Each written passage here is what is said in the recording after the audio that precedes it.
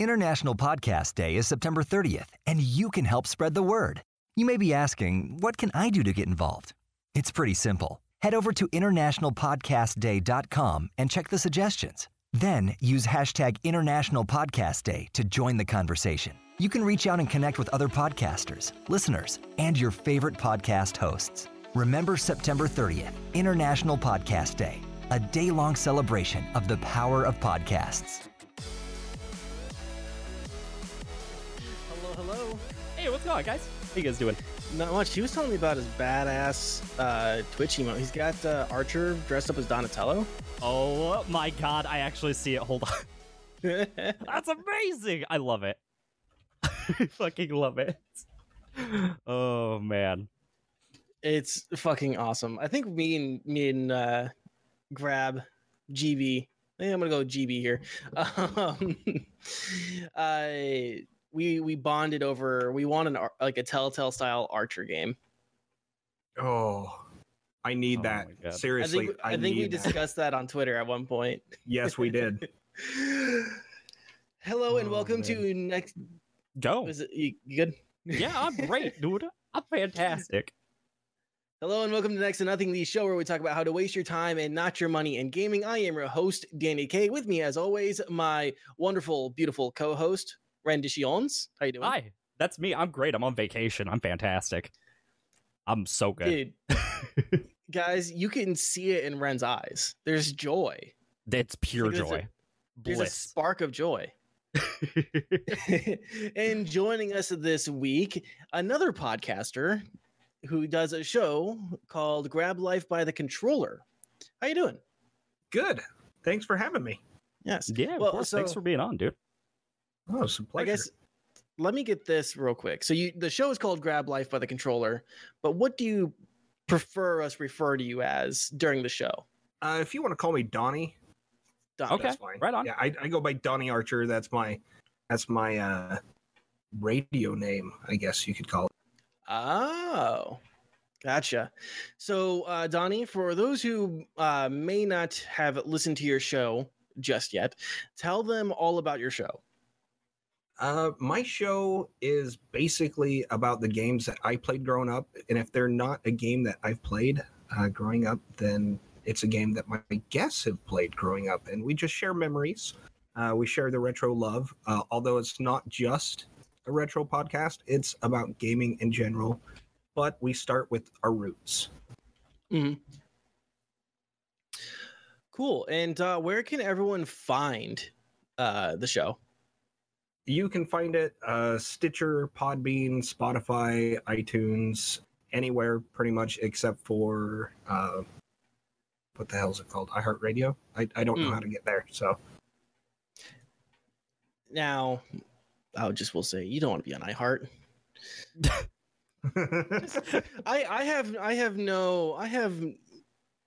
I have no reason to say that other than they're like my main competition in my professional life. But oh man. And then their subdivision Premiere is not a pain in my ass at all. Well, see, and here where I'm from, the only ads that we hear on the radio is for iHeartRadio. Everything here major is owned by iHeartRadio. So it's what people listen to. Yeah. I'm just making jokes. I'm throwing shade. I get it completely. Oh man. I mean, anything where like Taylor Swift does promos for it, I'm not down, but I want listeners. I was gonna say maybe Danny's just throwing shade because we were fighting back on the whole turtles being overrated thing earlier. That might be it. I'm just filled with rage now. Oh man. So we have some things to talk about. We're not just going to be bullshitting this entire podcast, although I'm sure we might be better off doing that. I have played a new game this last week. It's an early access game. We talk about some thrifting, and we can also do some Xbox news and some Apple Arcade news. But I figure we'll just start with the new game that I played. So I played a game called Rogue Heist. It is a multiplayer third-person shooter, where the main goal, like it seems like the main story mode, or not story mode, the main game mode for this is going to be sort of a control the point and capture the flag fusion, where like you have to sit on a point to collect like a money bag and then take that to another point on the map. And then I think it's like the first to 3 wins. Like I said, it's a third person shooter. There's 4 different classes. There's like a hacker, there's a support, there's a sniper, and there's assault. Each have their own different weapons, and their own different abilities and uses. So let me just kind of get off on the technical aspects of the game. So this is really early access. It just hit Steam last week, early access. I watched Big Fry play it. It intrigued me, and I watched Big Fry play it. I'm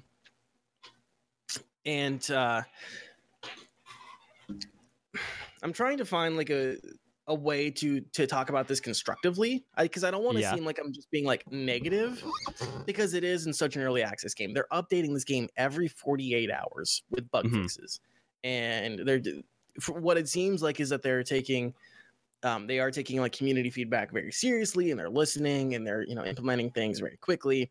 The sheer update schedule should tell people every 48 hours how early access this game is, right? How new on the market this game is. So I'm gonna try not to be solely negative on this because of how early it is. But it is a free-to-play game. I can already see some monetization practices that it's going to be fairly standard. Looks like cosmetics and some loot box kind of situations.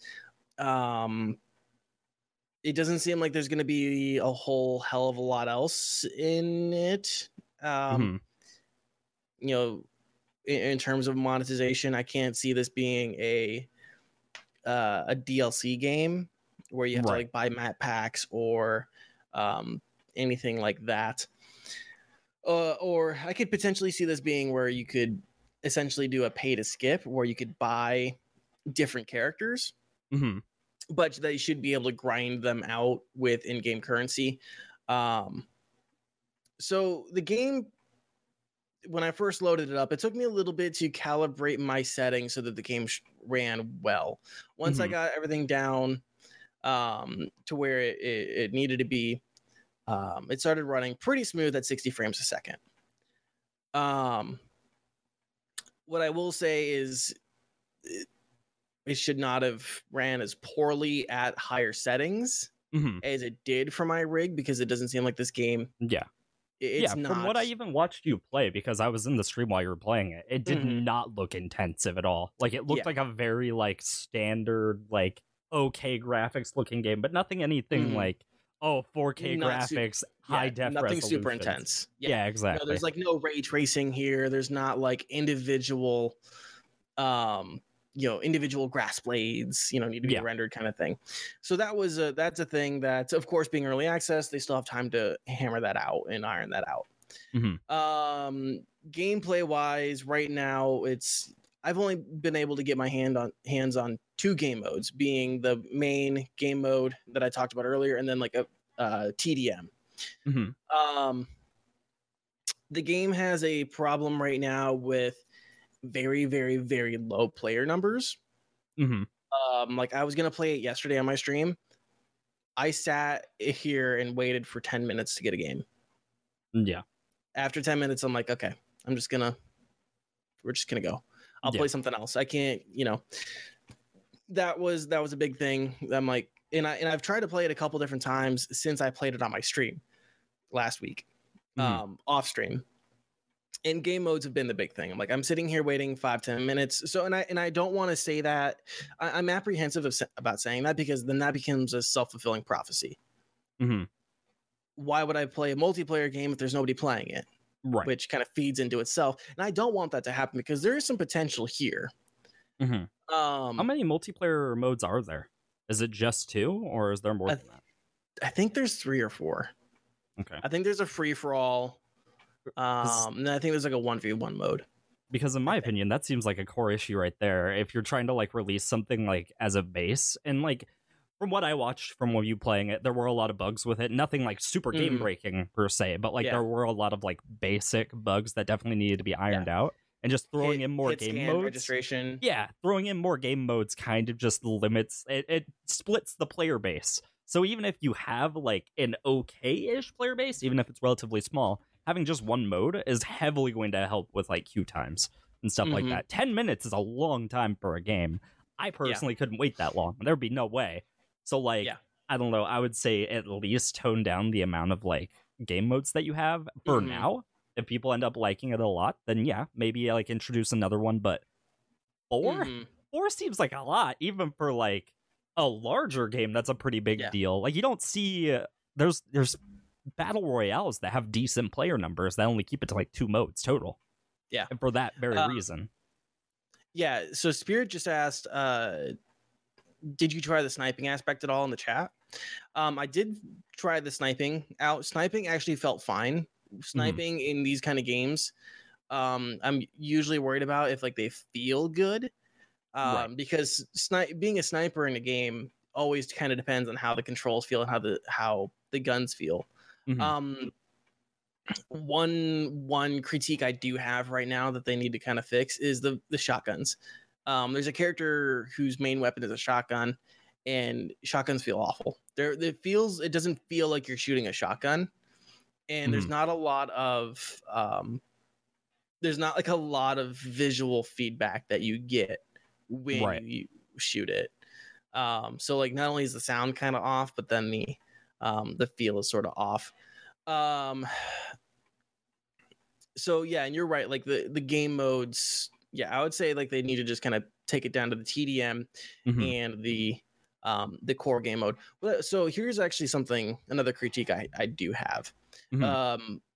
Because the player numbers are so low right now, or it's taking so long to get into a match, they need to lift level restrictions on game modes, because I could only play until I got to level 2. Until I got to level 2, I couldn't play the core game mode, or what I think is going to be the core game mode. I could only play the TDM mode, which is what we're looking at here. Right. On this map. And it's also like one map to one game mode right now. Oh, okay. I didn't actually know that. I honestly thought it was just this map, because that's all I saw you play. So that was the thing I was kind of stuck on, was that okay, this is just the map to this game mode. Right. And so and like until you hit another level, you're stuck in like just the regular, like that TDM mode. So that's something that they probably should lift as well. It doesn't make sense for an early access game like this to restrict game modes based on levels. Like you shouldn't have to reach level 2 to go play a different game mode. I think the big thing more than anything to realize is, especially after watching you play it seems like one of the more first like published projects that's like really trying to step out of its bounds, which good for them, don't get me wrong, that's amazing.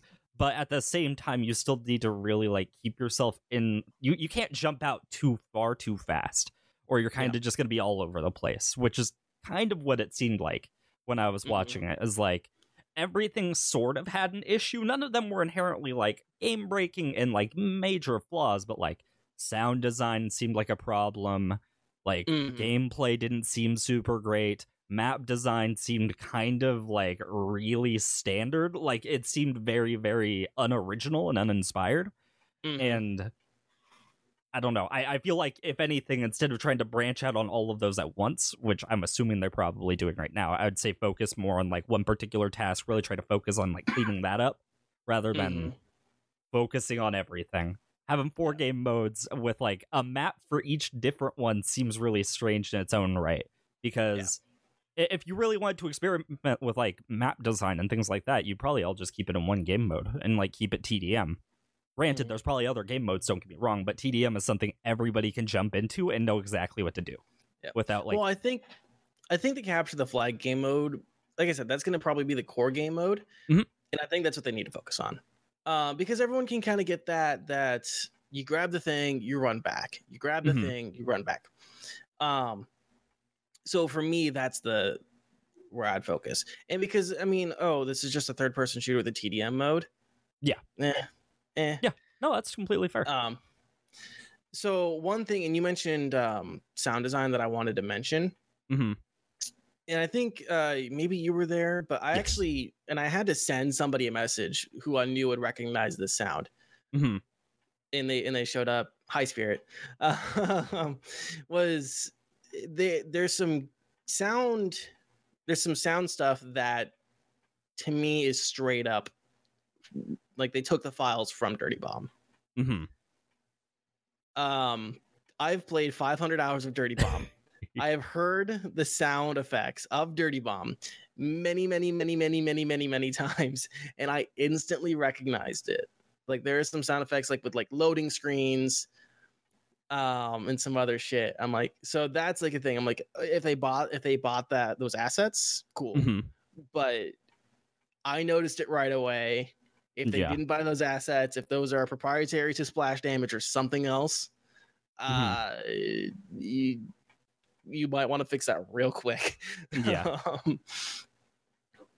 So that would overall, it's not a bad game. Mm-hmm. Like if I were to I would say check it out. Don't let me being worried about player numbers affect whether you get into this game early or not. It's free to play, so it's only going to cost you the data to download it. Mm-hmm. I think it's worth checking out. I think it could go somewhere. I think this could be a decently populated game and could have a decent player base in it. Mm-hmm. Let me double check and see what they say it requires, but it shouldn't be super high resource at all. Mm-hmm. Well, if I could spell. I was like, and it doesn't seem like there's really that many creators on it right now either. I was the only person that streamed it last night, and I only streamed it for like 10 minutes. It's got mostly negative reviews right now. I think that could change as they update the game. The minimum system requirements that they're saying on Steam: 64-bit operating system, the usual suspects of Windows 7, 8, or above, an i5 3470 at 3.2 gigahertz, or an AMD X8 FX 8350 at 4 gigahertz, 8 gigs of RAM. They suggest a GTX 660 or an AMD Radeon HD 7850 and DirectX 11. Yeah, that's and you need 7 crazy. No. I'm shocked that because you said that you're having for the settings that it was running on default that you're having issues with that. That still really surprises me though, because I'm kind of curious if it was because I was streaming. Yeah. So we could take that into account, but yeah, I don't know that it's not a really super graphically intensive game. So when I see things like that, where it's like I have the settings on high and I can't run it at a smooth frame rate whatsoever, that in itself to me personally is always a big issue. I always prefer to have a really consistent frame rate over quality. But at a certain extent, you still have to meet those requirements. You're not really losing a lot of quality bumping it down, but at the same time, you're not really losing a lot bumping it up either. It's not. I don't know. It doesn't seem like it's that big of an issue to really be causing that much stability issues. Yeah. So overall, good game, or a good base for a game, I should say. Mm-hmm. If the devs find this, my takeaway right now is my recommendation is clean up the game in terms of some bugs that you guys have. I had some hit scan issues. Really focus on the core game mode, and as a part of that, remove the level. Mm-hmm. Even though it's just one level, remove that, because it's the core game mode. You want people to understand what, like I said, that's what I think the core game mode is going to be. What makes sense for it to be, and I think it's a good game mode to have. So lift the level requirement on that so people can just start playing it right away. Maybe put it, maybe say people under a certain level are going to be put into different matches than people above that level. But at this stage in the game's development, in the game's lifespan, it doesn't make sense to have any sort of level caps in blocking people from going. And then the only other thing is reach out to creators, big and small, to see if they'll play the game. Those are my things. I think it's worth checking out. Like I said, it's not going to cost you anything to download it, to play it. Don't let my fears of low player numbers right now and long wait times deter you. Yeah, that's really about it for Rogue Heist. Donnie, you've been a little quiet. Do you have any questions about? Well, I was watching the gameplay, and does anybody else get the feeling that it's kind of like Rainbow Six Vegas 2? I was actually really thinking about Division, but I could also see where you get the idea of Rainbow Six Vegas 2. Yeah, like that takes me back to PS3 days, and I mean, not just the level, but like graphically. Yeah, I mean, I know it's pre-release, but I don't know. I guess I was expecting something different. Yeah. Because to me personally, at least, like, it doesn't look unique. Like, there's no real, like, attention-grabbing thing where I'm just like, that looks different than any other third-person shooter. Like, there's not really anything like that. It's...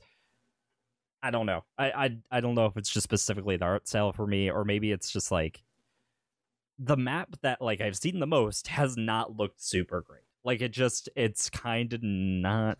It's barely open. There's not, like, a whole lot going on. There's not, like, a mix between, like, large open areas and, like, smaller areas for, like, close quarters fighting. It's just kind of, like, you're in an arena and it's pretty open. If you just step out in the wrong angle, then somebody's just going to pop you from a mile away, which we did see in the video for a little bit. And I don't know. Like, when I look at it, I don't see originality. That's the big issue for me personally. But then again, I am kind of a dick when it comes to reviewing games that I don't think are going to be particularly super great. So, I don't know. People probably would disagree with that, but that's just my there's stance on nothing unique. There's nothing about it that wants to pull me in. It doesn't grab life by the controller, if you will. I mean, for real, that's the first little bit of information I've heard about the game. That's a little, little snippet that I've seen. Yeah. It's not original. It doesn't scream, hey, you're going to play me, you're going to find something different. I mean, it looks like it could be a fun time killer, but I'm not impressed. But I don't know. It's tough because the games that kind of have a feel like that can be some of the best if you get in lobbies with your friends or with good people. But right now, it doesn't seem like there's many people, so it'd be tough to hammer that out. One thing, I mean, to your point about the originality, they might be struggling with that just by the fact that a sound asset I immediately recognized as being from Dirty Bomb. Like immediately. I heard that in Big Fry stream. I mean, you could probably find it if someone wants to scrub through Big Fry stream, because when I watched him play it and I heard that noise, I'm like, that's straight up from Dirty Bomb. And he goes, really? Is it? I'm like, I have 500 hours in that fucking game. That's from Dirty Bomb. Oh, man. Yeah, there might be a lack of inspiration from there, and I think that's a good point. Maybe they need to kind of look in the mirror, and be like, well, what can we do artistically? Yeah, and because it's not even so much that you have to really do anything with the character models or anything like that as a base, as long as you're like, listen, you can make something look great with filters. Like that's solid enough as it is. If you can like work something out along with those lines, then you might be onto something. You don't have to keep it as like, it's the middle of the daytime, we're just shooting at each other, just shoot at each other. I understand that it's like a heist, but like there was literally nothing that I saw that really like conveyed that to me. That was my stance on it personally. Yeah, and that's a problem that a lot of games have too. That's not just right. I mean, that's a problem Insurgency Sandstorm has. But yeah, I mean, if the devs are listening, I'm not trying to shit on the game. I'm trying to give good positive feedback. I think they have a solid base. A lot of games that are like at this stage usually are much worse. I think the fact that they're putting out an update every 48 hours is a good sign. But they are facing some issues here in terms of like you guys said, originality. I think they have some like focusing in the wrong areas of the game. That's really about it. Because I think I want to say I heard at some point that they wanted like October to be a full release. Yeah, with the stance that it's in right now, I can't possibly imagine that personally. Yeah, they have a lot to do in terms of marketing and like sound and all sorts of other stuff. So that's Rogue Heist. Anything else on that? Otherwise, we can move on to our next. I think I'm good. Conversation. I have one thing, and yeah, I mean, if the devs are listening, I grew up in the 90s. The 90s did some crazy shit. And it made games fun. They had just weird, off-the-wall ideas, and they explored them because they could. Why not bring some of that stuff back? Like, Rogue Heist, you're thinking stealing things of value. Why not do something like a chemical plant with, weird colors and glowing vats and make it visually appealing instead of just some train station. Yeah. That's the only thing I have to say about it. I enjoy shooters. I play a lot. They're fun. Like I said, you get in with a good group of friends, and it's not the game that makes it awesome. It's the interaction. But right there, it does look like it needs to be polished a lot more. Yeah. Yeah, I agree. I think we're kind of all in agreement on that, on all that there. So on to our next topic, if you guys don't mind. It sounds like we're good. Donnie, I kind of let you take it away. You said you do a lot of retro gaming. So when there's a game that you're trying to find, a retro game for an old Sega console or an old Nintendo console, how do you go about finding those games? I'll let you take it away from here. Well, the thing about me is every game that I buy, I'm not necessarily a collector. If I can get them in great shape and show them off, then good for me. I get games purely to play them. I have to have stuff to talk about. So a lot of the stuff that I pick up, I stumble upon. When I go thrift shopping, we don't have the Goodwills. We don't have a lot of stuff in my area. We have local church-run like conglomerates, I guess. There's really one thrift shop, but they have stores. I think they have 14 in my county. So I go up and down the aisles, and a lot of kids will pick up stuff, take it around, ask mom and dad, hey, can I have this? It looks fun. Their parents will say, no, we don't have that system. They'll just put it down. So one of my biggest tips is, seriously, if you're going somewhere specifically to look for retro games, take your time. I found an N64, transparent watermelon color, gorgeous system. It was not with the rest of the electronics. It's probably the best find I'll ever have in my entire life. I got real lucky on it, but it's because I was examining everything. When I go looking for, used PlayStation stuff, the cases are the same as you'd find CDs. So I go through CD bins. And I've been lucky enough to find Tony Hawk Pro Skater. The disc wasn't in it, but the case was in immaculate condition. It's just about being patient and not really going with any specific game in mind.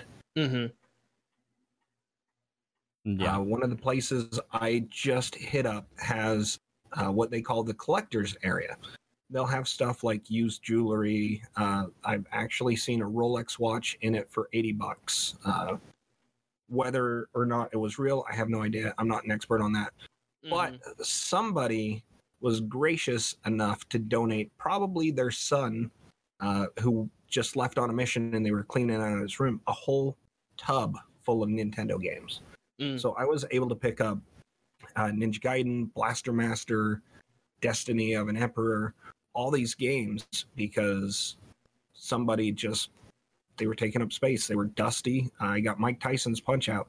I can't get it to work for the life of me, but I still have it. The Mike Tyson's Punch-Out you can't get to work? No, I need to get some Brasso and clean off the connectors. Yeah. I can get audio. I can get the bell to ding at the very beginning, and then you can hear a little bit of the roar of the crowd, and then everything's black and stops. Huh. So that is a game that I had a lot of fun with one of my mom's best friend's kids. Funny thing is, we shared a birthday. Went over for his birthday party. He got Mike Tyson's Punch-Out. And I was like, sweet, I want this game. Mom, take note. Didn't happen for me, but I mean, I've got great memories. So when I saw it, working or not, it's something I had to have. And a lot of places are actually using price charting to kind of set their prices. And if you don't think they're a realistic price, haggle them. Seriously, talk to them. Pull up information on your phone. Say, I know that you're wanting $20 for this, but if you look right here, the going price is $12. Yeah. But if it's a high value game, you might want to just pay the price, because if you don't, there's somebody behind you that's going to see what you're looking at, and then they'll grab it just to flip it. Yeah. So one of the big things when it comes to like thrifting and finding retro games is, at least in my area, there's like been a big uptick in like retro retail, where they have like these, like the stores will be filled with retro games or vintage games, and then they'll have like, maybe they'll have some like original consoles, but then they'll have like these monstrosities that will play like 6 different systems on them and whatever else. What are your tips like when going into those stores? Because the whole retro retail thing is very interesting to me, because it's almost like it's a new way to antique. Oh, definitely. And the funny thing is, you can find retro games at some antique stores. Those are the places where they want the most amount of money. Like, they'll find a listing on eBay. Say they find a greatest hits PlayStation Symphony of the Night. Realistically, it's worth $70. But they'll see, an original sealed copy, $1,700. So they, get their greatest hits open, might have a crack in the plastic, crappy condition. They'll want $350 for it. So, I mean, but speaking of the monstrosity systems, I actually love them. My original Nintendo was probably one of the most unreliable consoles I've ever had. It was always take it out, blow on it. If it doesn't work, press it down all the way, slide another cartridge in on top, and see if you can get it to work that way. I have a Retron 2 that I play from. One of the reasons why I absolutely love it is it's top load. Not only is it top load, but it plays Nintendo and Famicom, and then Super Nintendo and Super Famicom. So my whole gaming collection just increased by 4 different consoles, because I have a game store locally that makes trips to Japan just to pick up imports. I can find a copy of Dracula X through them for about $8 instead of paying, $70 for a Super Nintendo version of it. So if you're thrifting to flip and make money, I think you've got your work cut out for you, because you have to be hitting these places up repeatedly. If you are thrifting to add to your collection just so you can play some games like me, just go in open-minded, know that you're going to be let down. One of the things that I see the most are Wii games. And Wii, as much as I love it for like Donkey Kong Country Returns, it's got a lot of shovelware. And the games just aren't not what Nintendo is known for back in the day. But hit as many places as you can. I mean, if there's 6 or 7 by you, see if you can hit 5 in a row. You might honestly see some of the same people as you're leaving and entering stores, because it's a big craze now. Yeah.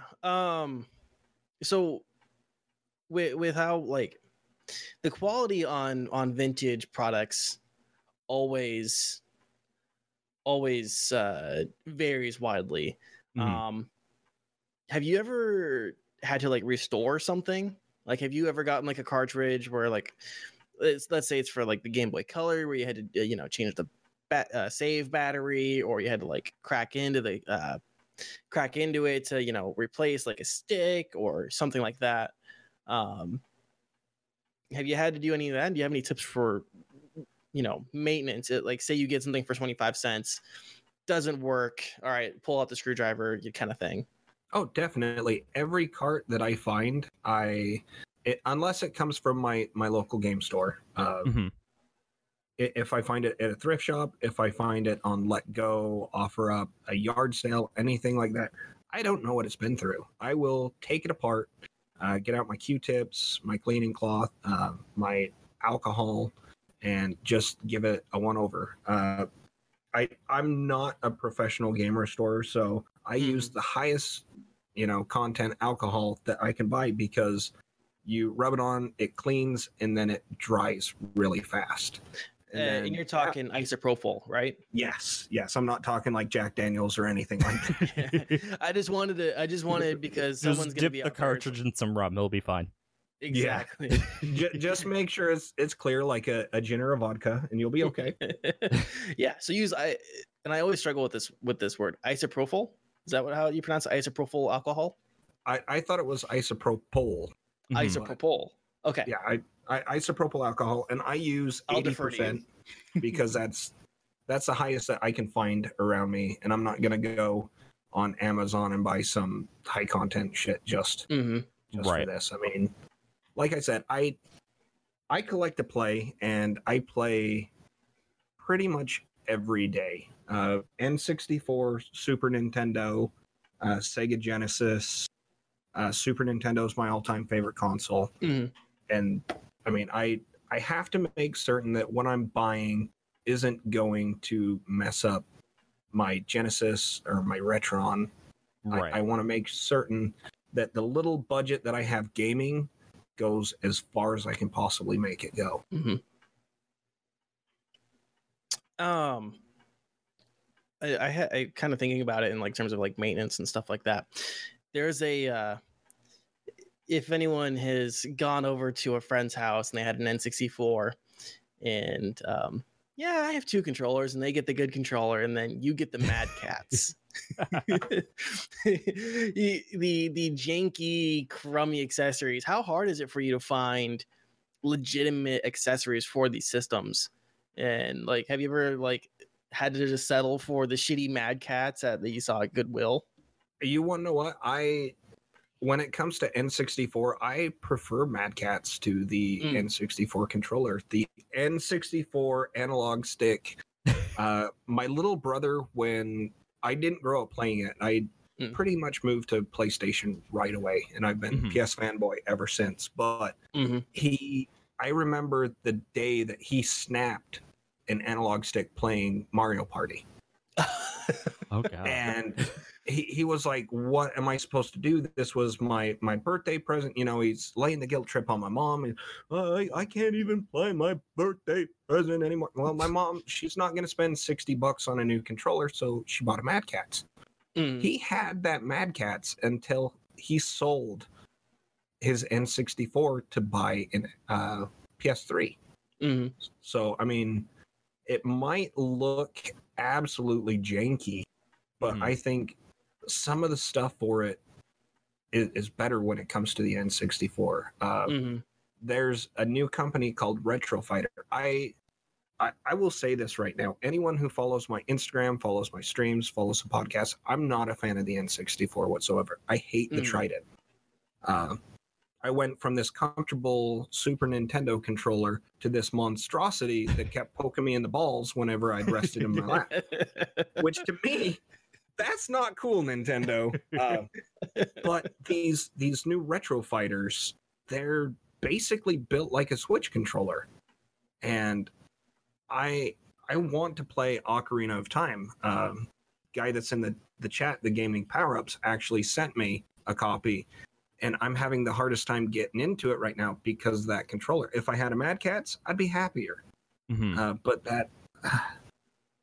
I know that Nintendo was trying to be groundbreaking and just show that they still have it. Real innovative.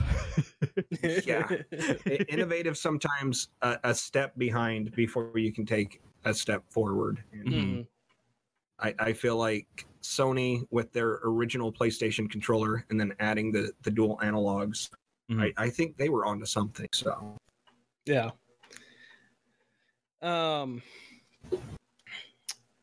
Have there ever been any peripherals that you found that were just like that shocked you? Have you ever found like one of those like those like top insert drives that, you know, that like it's like on like old Sega the consoles? 32X? I think so, where it would be like a disc drive, like a CD drive. And the Sega CD that was actually, yeah. I have found one of those. They wanted $500 for it, so I had to politely decline.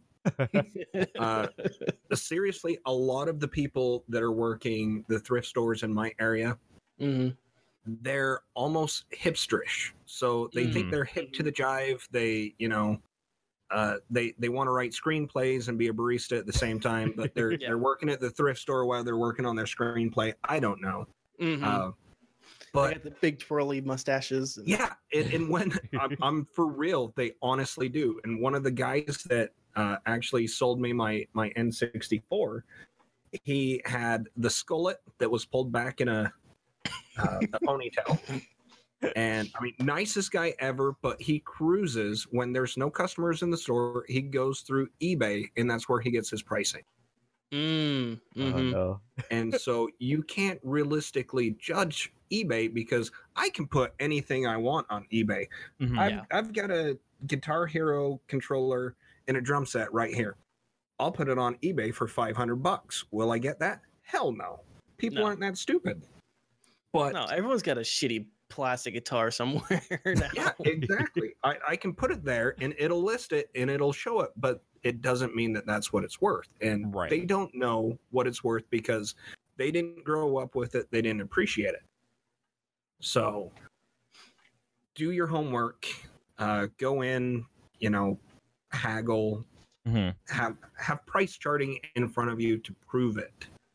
And if they won't budge, if it's something that has sentimental value for you and it's not too out of the asking price, you know, what you expected, just do it. Because seriously, if you don't, somebody else is going to. We had somebody, when we got this translucent watermelon N64, seriously, you could hear him go, "Oh, fuck," when he picked it up.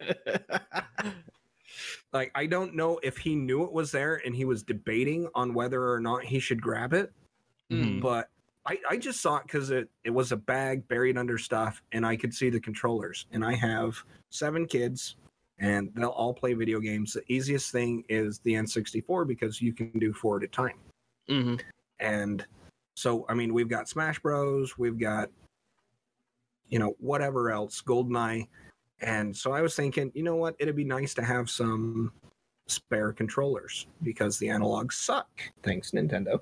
But and I found out, holy crap, there's a whole system right underneath it. And so I'm like, you know, I'm snagging it. I have no choice. For the cost of these 3 controllers that's in it, I'm getting a system for free. Awesome.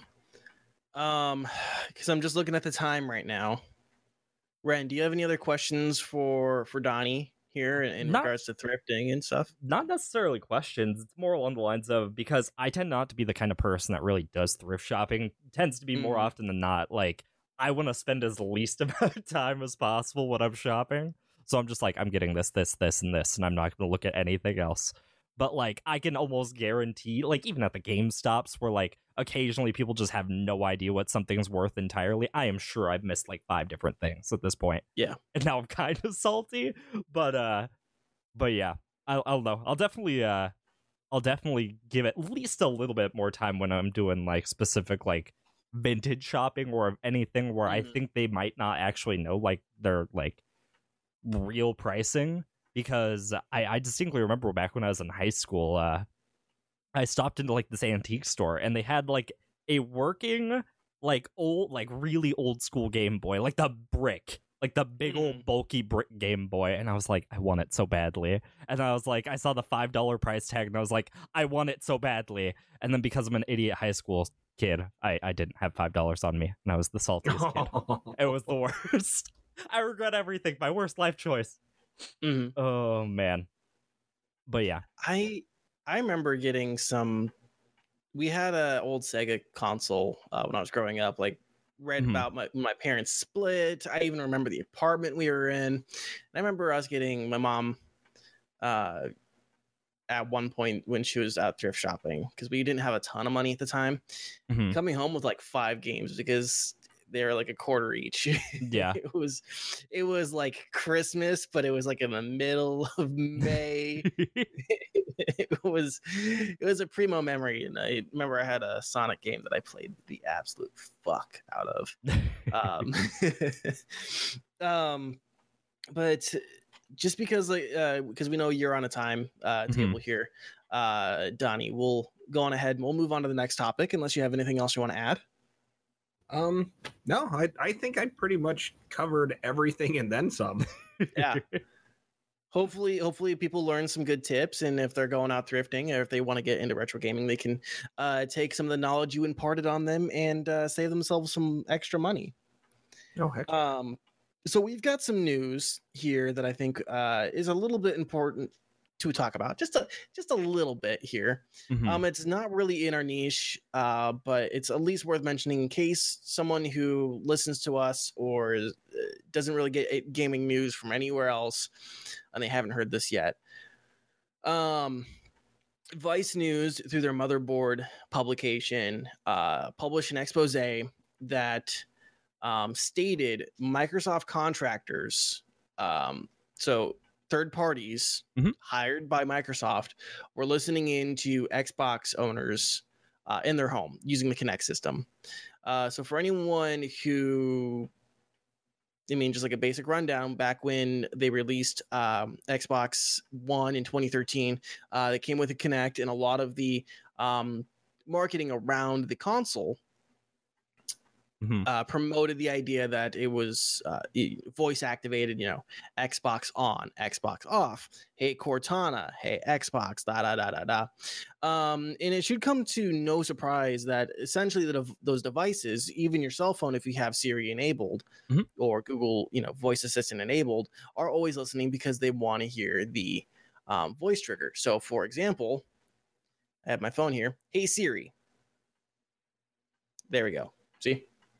They're always listening because they need to if that function wants to work. What they shouldn't be doing is allowing those false positive audio recordings, right? Because Xbox thinks something was said, right? Whatever false positive thing that could happen, and then that recording being sent to a third party to be analyzed. Where third parties who are not yourself, your attorneys, and Xbox, people who are not those groups should not have access to audio recordings that could contain your social security number, right? That could contain personal information, sexual encounters. What other things do you guys not want a third party to know about, and the potential for that to be picked up was there and was listened in on. So really big issue, big problem in the fact that you're bringing in always active microphones into your homes. I'm a person who I put a part of the reason I have an analog microphone is because when I know when I power it off, it's powered off. I'm a little paranoid, and I always make sure that at the very least my webcam is facing up towards the ceiling when I'm not streaming. Oh man. So this was just a big thing. The Vice article. I'll actually share the link in the chat, and I'll share it in the description of the episode if I remember. Very important to look at and see what the future ramifications are, and always remember that any device that is voice activated, such as your phones, any of the Amazon devices, the Amazon Echo, Dot, etc., those are always listening. You are inviting microphones that are always listening into your home.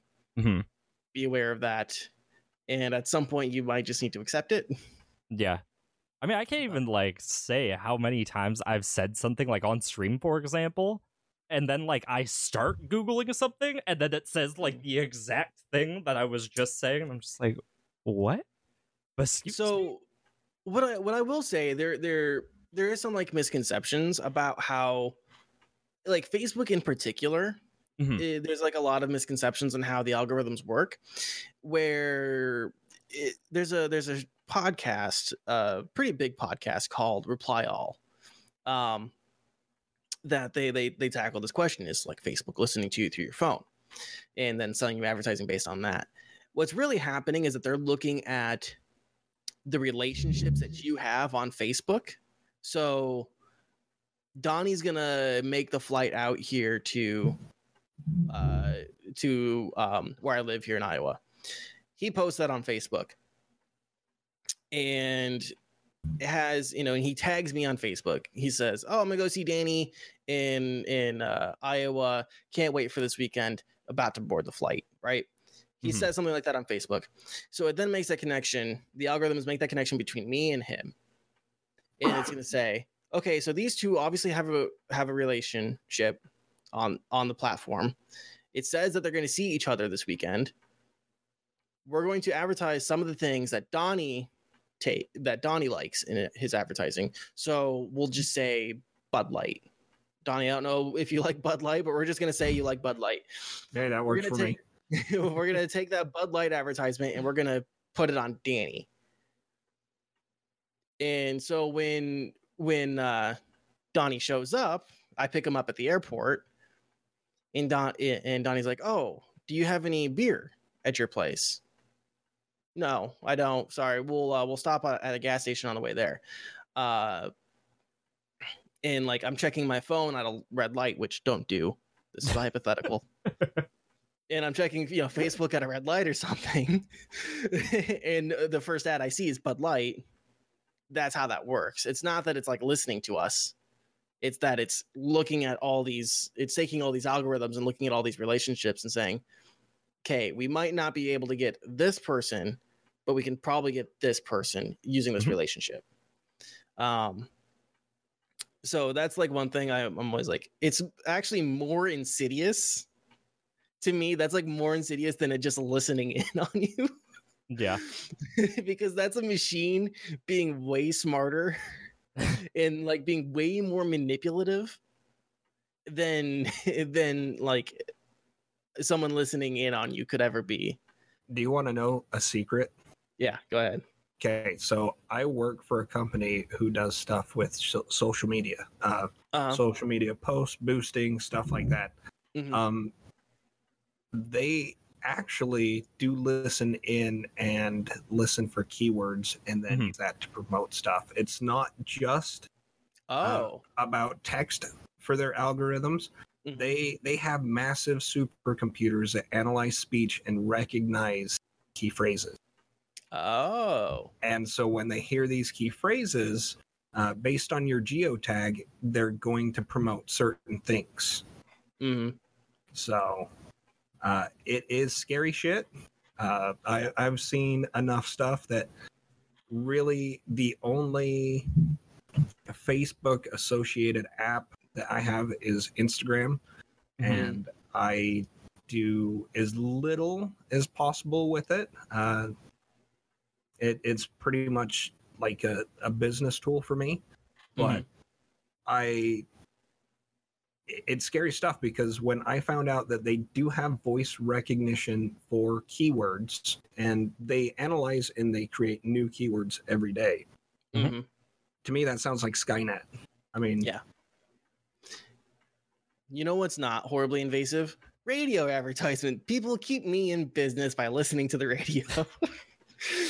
Only listen to our podcasts. Oh, man. Doing nothing else online. Listen to radio. Keep me in business. Yeah, listen to our podcast. We're not trying to sell you anything. We're just trying to entertain and amuse you, maybe educate you. The only thing that we're trying to sell you is our Humble Bundle affiliate links, which you can use down below. So that's the Xbox story.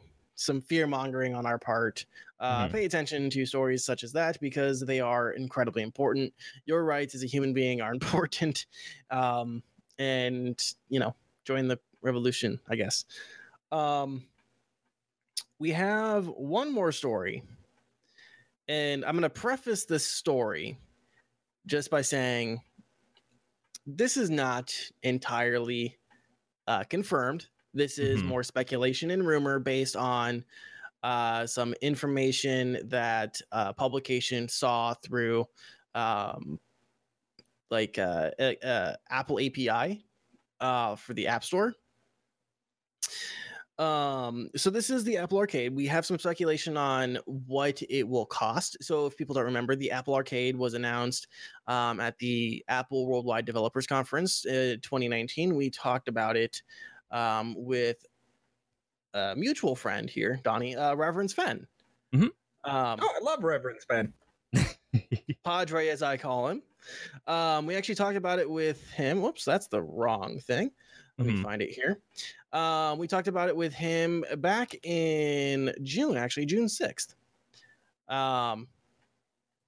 So it is a service Apple is putting out for all of their iDevices, the iPhone, Apple TV, Apple Watch, the iFridge, the Apple oven, whatever else you want to include in there, where it's going to be a monthly subscription service that is going to feature a variety of games that can be used on the family share plan and can be used on more than one device. The price that the publication found on this Apple API listing was $5.99 a month. All of the games on Apple Arcade are supposed to work on the Mac OS, on the iOS, and on the Apple TV software. And they have like a whole list of games that they have on the website, but there's not a whole hell of a lot. And I think we talked about it. There's just wasn't like a lot that drew us then. And we were talking before the stream, and there's not really a lot that's drawing us. But that was before I found out that they have hot lava. The tagline is "Don't touch the floor because it's lava." So run, jump, climb, and surf. And it's a nostalgic game that will transport you back to your childhood, dude. That's got me. They can have all the monies. I'm done retro gaming. I'm playing hot lava for life. Oh man. Oh, he's gonna be exclusively an Apple Arcade content creator now. Well, and Mr. Turtle, they have Mr. Turtle. They do have Mr. Turtle. We had a huge discussion about that earlier. Turtles are underrated animals, and y'all can fight me over it. I could not possibly Turtles are awesome more. if they have a sight or a bow staff. So, just like on the price itself, how are you guys feeling about that $4.99 a month? That $5 a month. Honestly, I don't care about mobile regardless. So like this doesn't even remotely appeal to me. I'm gonna be dead honest with you. Like the concept doesn't really appeal to me. If I really wanted like some random like Apple games, I'd probably go download some free ones. But like, I don't know. not willing to spend $5 a month for something I probably wouldn't play, even if I did like have it. I'd probably play like maybe 1 or 2, and then cancel after the first month. Be like, that was wasting my money. That might just be. Yeah, because I mean, I'll be honest, I'm not super interested in it myself. I mean, I have an iPhone, and that's it. I don't have an Apple TV. To me, the appeal is the multi-device use and the idea that maybe because we talked about this with Google Stadia recently too. The idea that, oh, maybe I could use this as a way to game on my TV, right? My main gaming apparatus right now is my desktop. I don't have the console or anything like that, so the TV really is just for watching content. But if I have some friends over and this, there could be like a party game or something like that on the Apple Arcade, or some other games that I actually looked at one called Overland that looks like it's a survival game. Take care of a group of travelers on a post-apocalyptic road trip across the United States in this turn-based survival game. Fight off scary creatures, rescue stranded survivors, and scavenge for supplies like fuel, first aid kits, and weapons. And one thing I do want to mention, it looks like these are going to be Apple endorsed games. These aren't going to be just random shit from the App Store. These look like these are games curated and selected by Apple for use on Apple Arcade. Well, here's a thing to interject real fast. One of the reasons why I am an Apple guy, and when I say I'm an Apple guy, I stream from my Mac. I do my podcast from an iMac. I've got iMac, MacBook Pro. Everybody in my family pretty much has iPhones. I've got an old school iPod. We've got iPads. Who ever knows about Apple knows that they are pretty stringent with what they allow on the App Store. They have to meet a certain, quality standard versus almost anything can go on Android. So I don't think that they would be any different on here than they would be on your mobile device. Yeah. I don't think... I think they'd just throw in a bunch of shit and say, okay, there you go. They'll have 7 titles that are worth looking into, and then the rest is filler. Like Overland right now is cycling across the page. Right next to it is Spider Sars, which actually sounds pretty cool. Spider dinosaurs. It's got a T-Rex with spider legs. That could be fun to look into with your kids for like 3 minutes. Kids, when it comes to mobile games, and I like to think of myself as an expert on this because I have 7 of them. They're not really story-driven games, and kids nowadays don't give a crap about story-driven games. So, yeah, to me, this would be great until you're like, okay, well, all my kids have ADHD, so they don't care. I mean, it'd be great for them to just cycle through games and test them out. And not be like, oh, can I get this free game? Oh, that sucked. I deleted it. So can I get this new game to replace it? Oh, well, that one sucked too. So yeah, I don't see the quality being like you would find on an actual console. And I'm not dissing indie games. I love indie games. One of my favorite games is the Bloodstained series, Curse of the Moon and Ritual of the Night. And they're indie. I love the game Hue. There's a ton of great indie games, but these look just like, hey, we could make a game, so why don't we? Yeah, exactly. I don't know. I totally agree, to be completely honest. It's like when I think of Apple, I'm not an Apple guy, but when I think of Apple, one of the biggest things I think of is curated. Like that tends to be like the big thing. They have to have specific like repairmen for like all of their specific devices, let alone for their apps. Like they all have to be specifically like curated to a degree. And like I don't see what I'm paying for. That's the big thing. I guess I'm paying to like put something on another device, but that seems more like just a feature that would probably just be a really cool feature to like add. I don't know. When I think about it, I don't really think of anything particularly that great.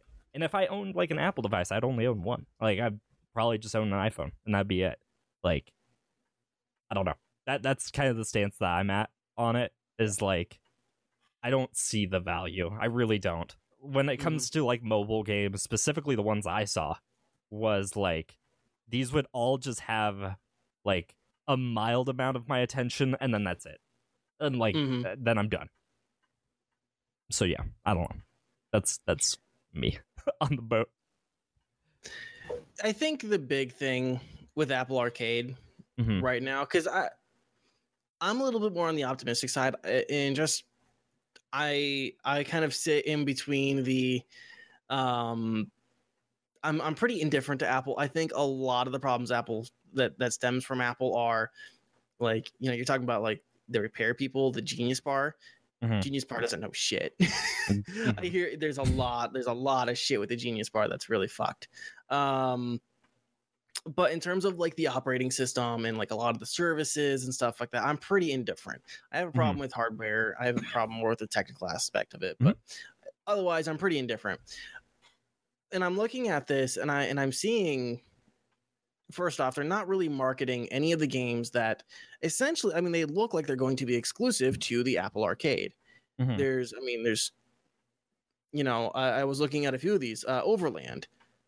First off, I'm on the official Apple Arcade website, apple.com/apple-arcade. I can't click on any of these games that are scrolling to look at these. Right? Like I can't check and see on this page where it's scrolling right past me, Atone, Heart of the Elder Tree. I had to look that up in a different window. And it actually doesn't look bad. It looks like it's an RPG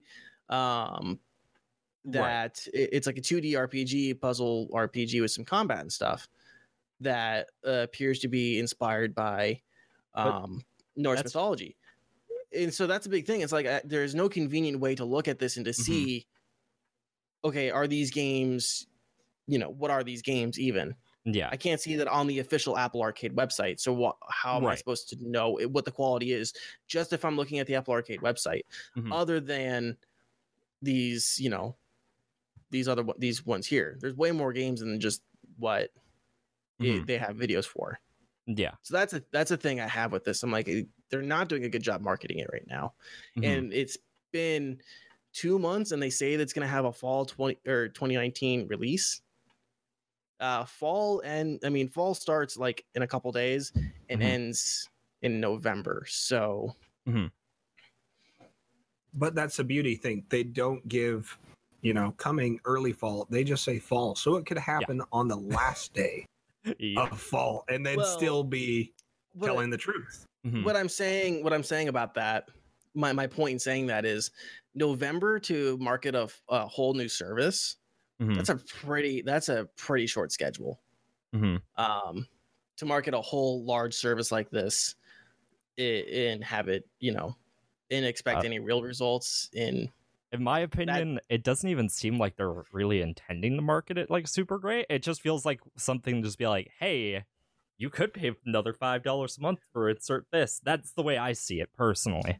Because what really like holds value there? I can't think of anything. They don't even care enough to show their products that they're actually trying to market. It's just like, there's another service that you could pay a monthly fee for. And it's like, okay. That's exactly how I feel about it personally. Like, I really don't see the point. I wouldn't doubt that it comes out in fall. Honestly, I don't think that since any of us are really, because when I say I'm Apple products, I mean, I'm not religious into them. I don't check updates every day. I use them for work. I'm a graphic design. I do social media. I do websites. Like I said, I stream. I do my podcast. So I use their products. I love their products that way. But I mean, I'm not hanging out wearing a black turtleneck, shit like that. So they could be marketing this and we could just not be in the right place. I mean, they have a niche market and they may just be capitalizing on that. And instead of just the simple everyday, you know, iPhone user. So, I mean, because Ren, you just don't see any value in this. Yeah, I see literally none. Donnie, what do you kind of what? like I said, I've got 7 kids, and I don't see much value in this. I mean, I know my kids go through games like Chris Brown goes through Girlfriends, but I mean, I would not get it. Mm-hmm. Okay. The quality of stuff that I see, I have found for free. So why would I pay a subscription to have a whole bunch of games that my kids think are shit versus just having them download one after another free stuff until they find something that will catch their attention for 30 minutes? I'm sitting at the I'm gonna be the counterpoint here, maybe the contrarian here, but I mean I see value here. I see, because I'm just looking at the game and I think it's just poorly marketed, really. And there are some games here that, like this Atone, what is it called? Atone Heart of the Elder Tree. I could see this, being a good couch game for somebody or someone, a couple to play together. I'm seeing Overland. I could see this as a good. I take it on the go with me. I play a little bit, on the train or, on the plane or whatever. And then when I get back home, I, sit on the couch and I play it on my Apple TV. I'm seeing games here that I think are worth checking out and worth playing and probably worth the service. And if they continue to, because it's just like any other game service. There's going to not be games that hit you right. There are going to be games that are low quality.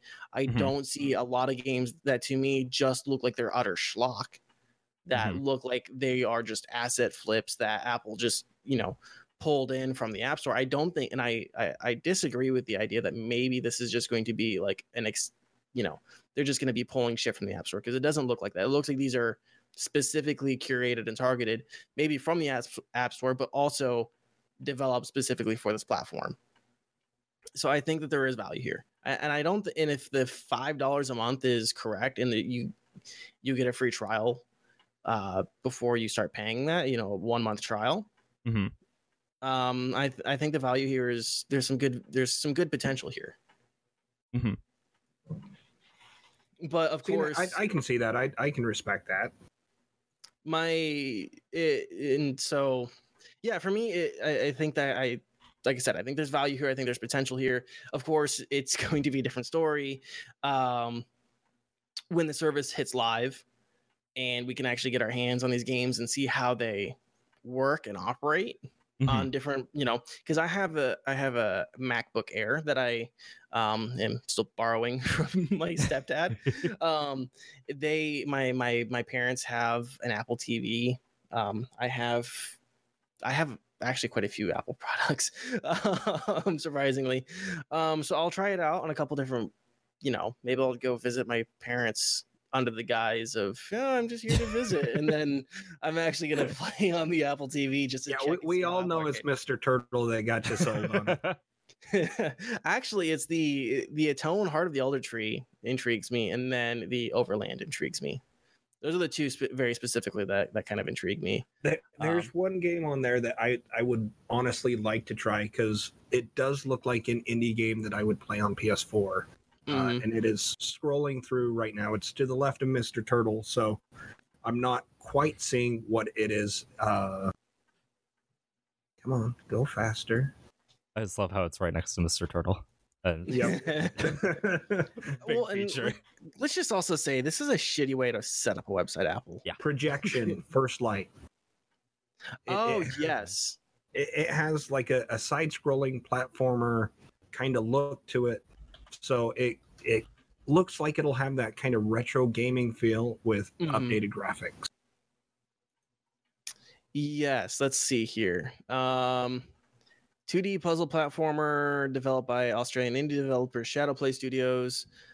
This one is actually already out. It's out on PC, PlayStation 4, Xbox One, and Nintendo Switch. So you can actually play that right now.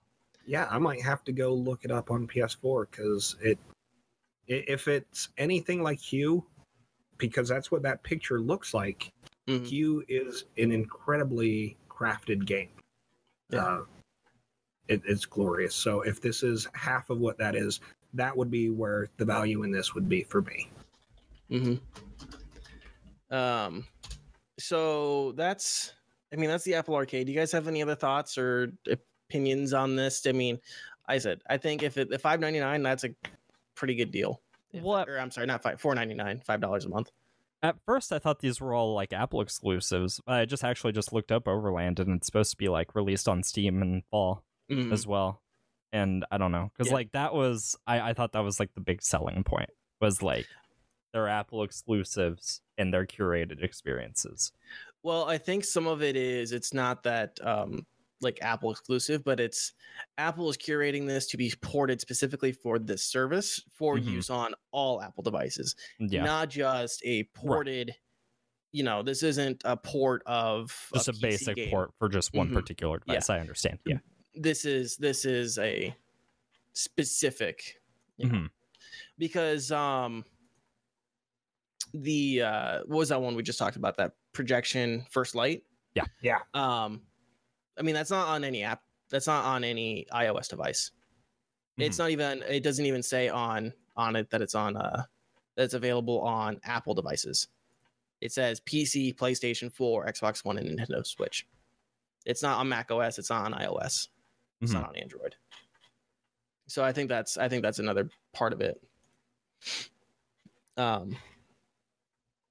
So yeah, any other thoughts or opinions you guys want to share on this?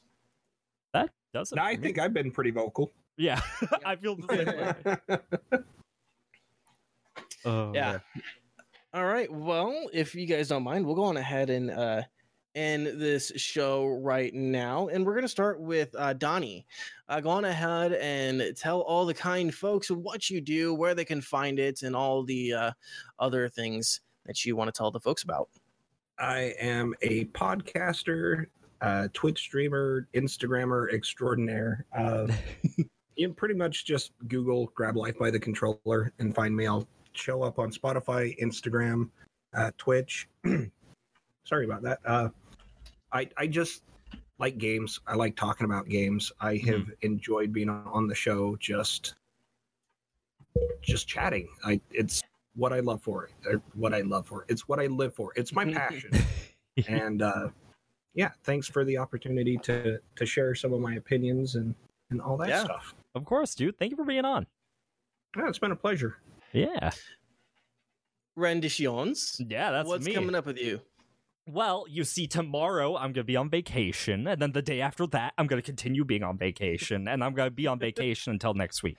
So, but that being said, when I get back, I should be doing some more Borderlands stuff. We'll actually be really close for Borderlands 3 coming out. You can find me at twitch.tv/renditions with two Z's, because I'm dumb and I can't spell my name. So, yeah, that's me. Coming up on my channel, I've been talking to some other friends. We'll probably be playing Apex, and I'm kind of looking for more games to play. Just kind of felt like I'm in a rut and wanna kind of branch out a little bit outside of Insurgency, Sandstorm, and Minecraft. So yeah, that's what's going on with my channel. The podcast can be found on Spotify, Apple Podcast, TuneIn, Swoot, and everywhere else podcasts are found. I'm not sure if we're on iHeart, but I'm not going to be too sad if I think we might have submitted at one point, but I don't think we got onto it for whatever reason. So yes, we are available on Spotify, Apple Podcast. One second, let me get these links going in the chat. Apple Podcasts, everywhere else. If you guys enjoy what you heard, please leave us a rating and review. If you guys are on the podcast feed and that's how you get the show, let us know. We always appreciate hearing from you guys. If you guys want to connect with us further, you can come to our individual Twitch channels, and you can also hit us up on Twitter at NTNPod. I don't think there's anything else I need to mention. Ren, can you think of anything? No, I can't think of anything off the top of my head. All right. Well, guys, we appreciate you guys, everyone coming in and listening. And just another big thank you to Donnie for coming in and talking on the podcast. yeah, we'll talk to you guys next week. Goodbye. Bye, everybody. Peace. Hey, before we let you go, I wanted to let you guys know about a new podcast I've been listening to. Check out Games My Mom Found. It's a retro gaming podcast where each week they give you a hilarious review of a retro game. Find it on Apple, Spotify, and everywhere podcasts are found.